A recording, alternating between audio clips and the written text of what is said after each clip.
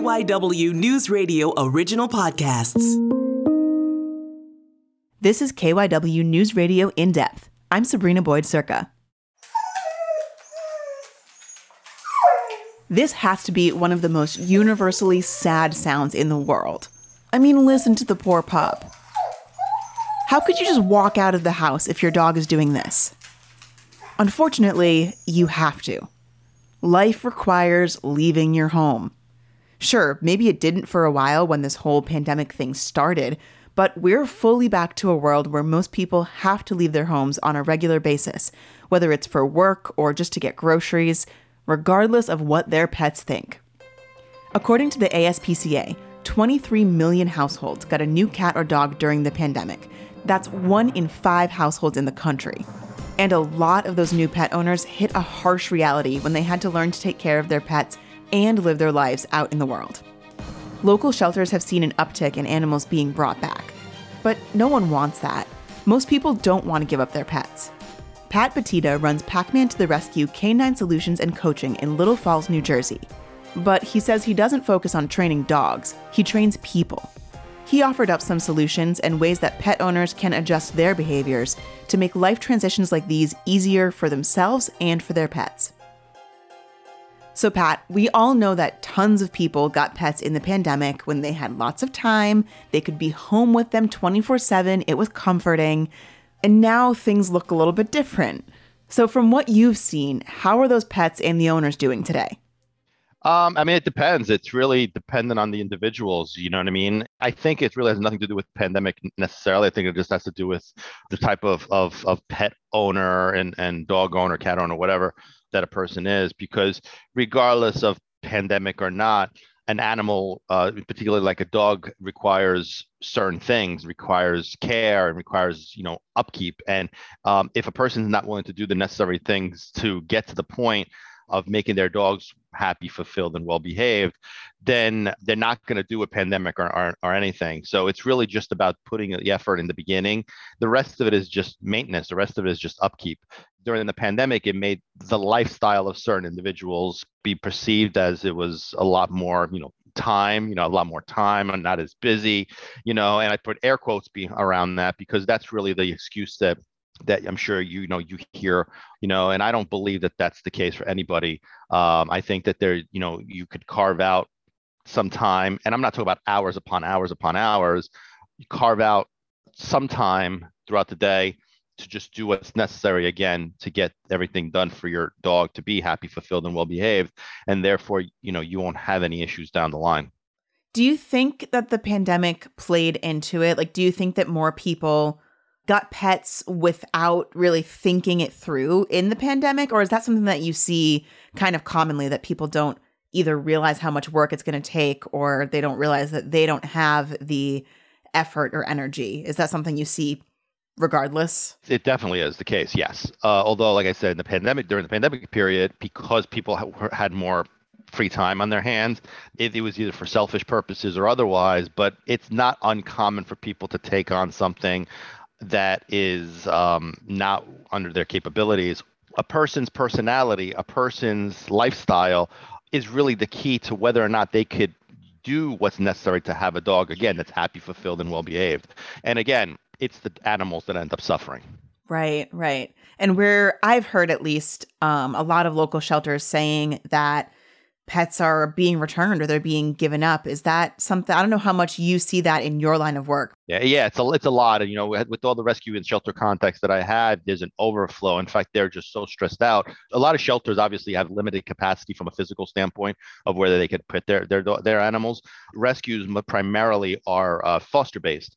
So they're running out of fosters who are able to take these dogs in, but they have no place to put them. So they're like in quite a bit of a bind. And it makes it challenging because some of these dogs, let's say, for example, were adopted as a puppy, no problems whatsoever, ended up in these homes, not being cared for. These dogs have developed some kind of behavioral issues. Now, all of a sudden, they have to go into a foster home, but most fosters are not capable of handling a dog that has certain behavioral issues.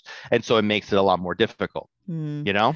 And in your sort of philosophy, you talk a lot about training the people before training the dogs. And that sounds like what you're saying here is sort of the mentality that because dogs can tell your mood, your mindset, your tone, things like that. They know how you feel. Dog training is just useless crap in the grand scheme of things when it comes to like teaching the dog to perform certain tricks of sit, stay, lay down. And unfortunately, a lot of dog professionals will apply those techniques of treats and tricks, as I call them trick-or-treaters, because they're obedience commands and treats to basically fix everything. It doesn't work. Using that system teaches your dog to perform certain tricks. It doesn't work for the mind. Dogs have a psychology. Dogs have a way of communication, and using the words, the commands, and using the treats is not how they do it. If you watch two dogs interact, they don't negotiate with treats. They don't discuss it with verbal commands. They use energy and body language. That's how they communicate. Their psychology is different than ours. When you're petting a dog, trying to console them, whether they're being aggressive or they're fearful, the brain of a dog functions differently than the brain of a human. So when you're rationalizing with the dog, saying, it's okay, and you're giving them affection, you're nurturing and rewarding the state of mind that they're in at that moment. So in their mind, they're thinking, well, the way I'm feeling is appropriate because mommy likes it, daddy likes it. So this is how I'm supposed to feel. Dog training also creates the illusion of fixing the problem. So they'll have like their hot dogs and their big old pouch of hot dogs, and and they'll start throwing hot dogs on the floor when a dog is coming by, and the dog owner's looking like, oh my God, that's crazy. Usually he's chasing after the dog, but this time he's eating the hot dogs off the floor and he's not going after the dog. Yes, but as soon as he's done with those hot dogs, he's looking for that dog because the brain never adjusted to the process. You just distracted him. Yeah, it created the illusion that you fixed the problem, but you didn't. Let's go back to pandemic pets and what's happening with them now. You talk about knowing and understanding the psychology of a dog. What are they kind of going through when their owners are going back to work or they're adjusting to this, I won't say post-pandemic, but like late stage pandemic life that... In between demic. Right.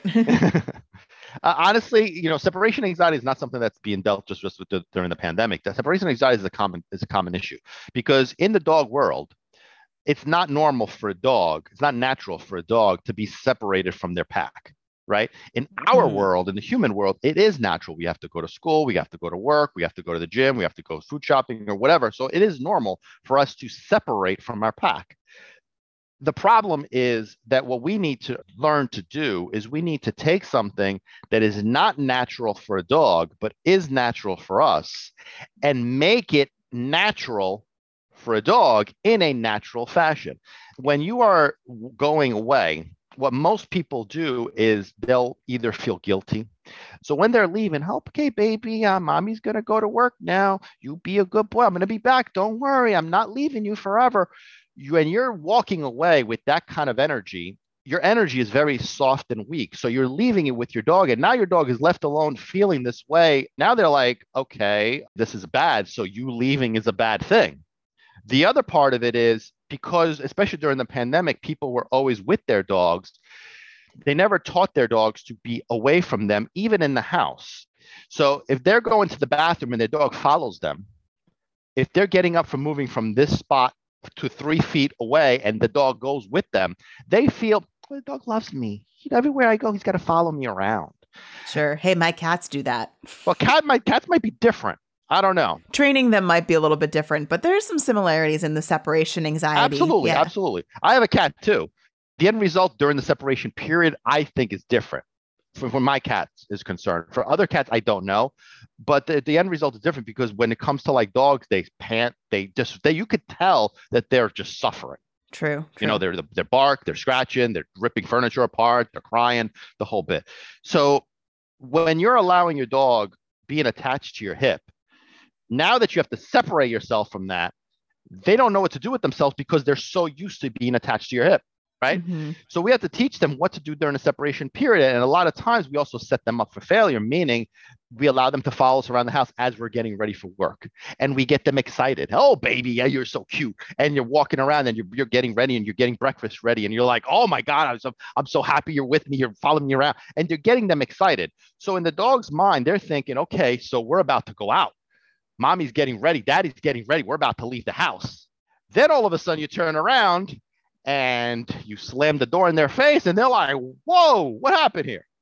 That's just some examples of what ends up happening, because usually the two reasons why dogs become anxious during the separation period, it's either number one, when a dog has the notion that they're the ones that are in charge, when they're the ones that are in control of the household, they never gave you permission to leave. That's going to make them anxious when you do without their permission.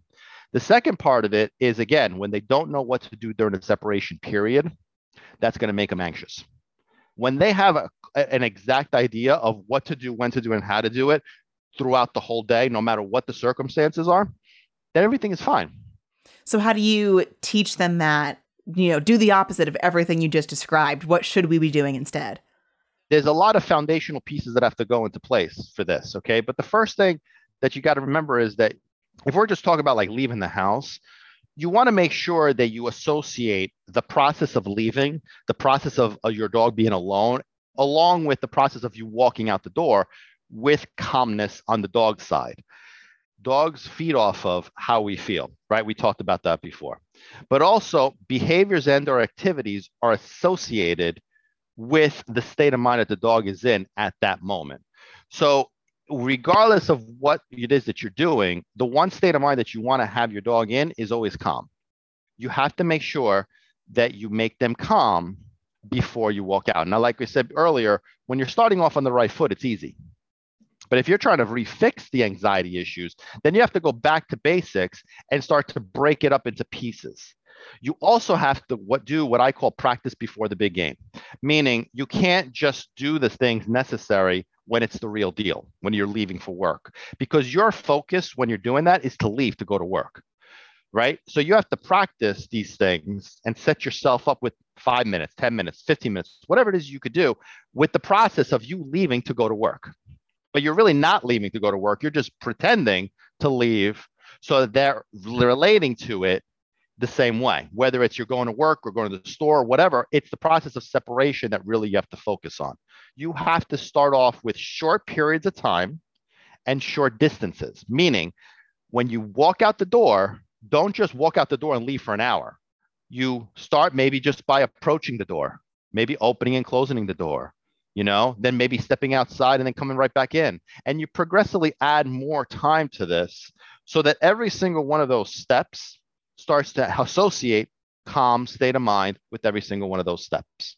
And then once you're actually out of sight, then you can start to add more time to it. But again, short, 30 seconds, 10 seconds, 5 seconds, and then just start to gradually and consistently build up to it. But the key is gradually and consistently. Don't go from like 30 seconds to 4 minutes. Too big of a jump.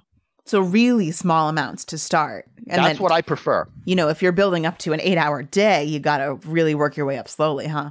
Yes, but you got to remember that you're starting it small. So if you're starting off with 10 seconds at a time and you're building up to 30 seconds, from there on, you're not doing it in 10-second increments. If you're at like a 5-minute stage, you could crash it at another 5 minutes, because at this point, you're already like building up that tolerance.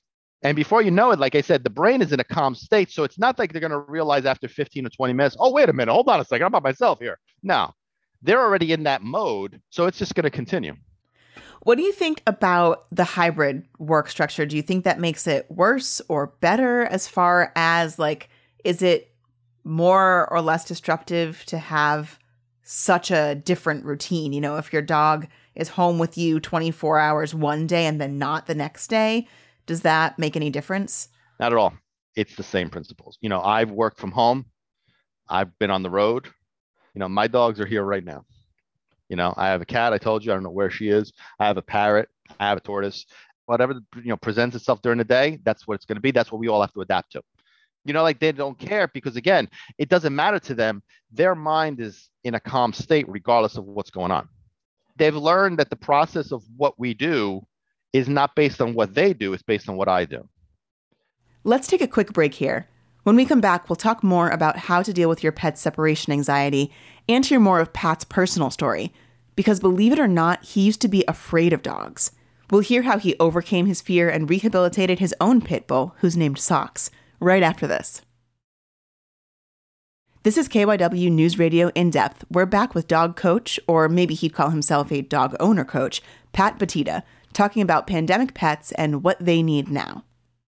A lot of people have been back in the office for some time now. I don't know how many people are just starting to go back, but how long can this sort of separation anxiety last if it's not dealt with? Are you seeing people who started going back into the office maybe like last winter and their dogs are still having trouble? Yeah, I mean it's possible because again, if you don't deal with it, it just compounds. If you ignore the initial signs of it, things start to compound because in their mind it's like it's allowed, it's okay because you're not doing anything to control it. So they're just going to continue to escalate because that's kind of like what dogs do. When it comes to fixing it though, that's where people start to throw in the medication. I'm not a big fan of that either, because again, it just doesn't fix the problem. It just covers it up. The fact of the matter is that dogs are easier to address when you're doing it the right way, but also when you're understanding of the fact that if this dog came to you with separation anxiety, that's one thing, but you should still fix it. I'll use myself as an example. I came from a world where I was afraid of dogs till I was 28 years old. I adopted a pit bull with no experience, no knowledge with dogs in general. And I rehabilitated probably the worst dog till this day that I have ever had my hands on. My own was the worst of this day. That's a bold move. So how and why did you overcome that fear? Like, was it an intentional choice to adopt your pit bull in order to overcome your fear of dogs, or how did you end up there? My story was just very, very complex, and I use it as an inspiration to others, which is why I wrote the books, which is why I have a podcast, which is why I do these kind of things now. Like I said, afraid of dogs till I was 28 years old. I ended up getting married in 2001, divorced 6 months later. I ended up moving into an apartment, my first apartment, and I was confronted daily, hourly, I should say, by a bull mastiff and a coonhound that lived in the downstairs apartment from me. One day, got confronted by these two monsters, had no escape, and somehow I ended up coming out of it. It was like a horror movie.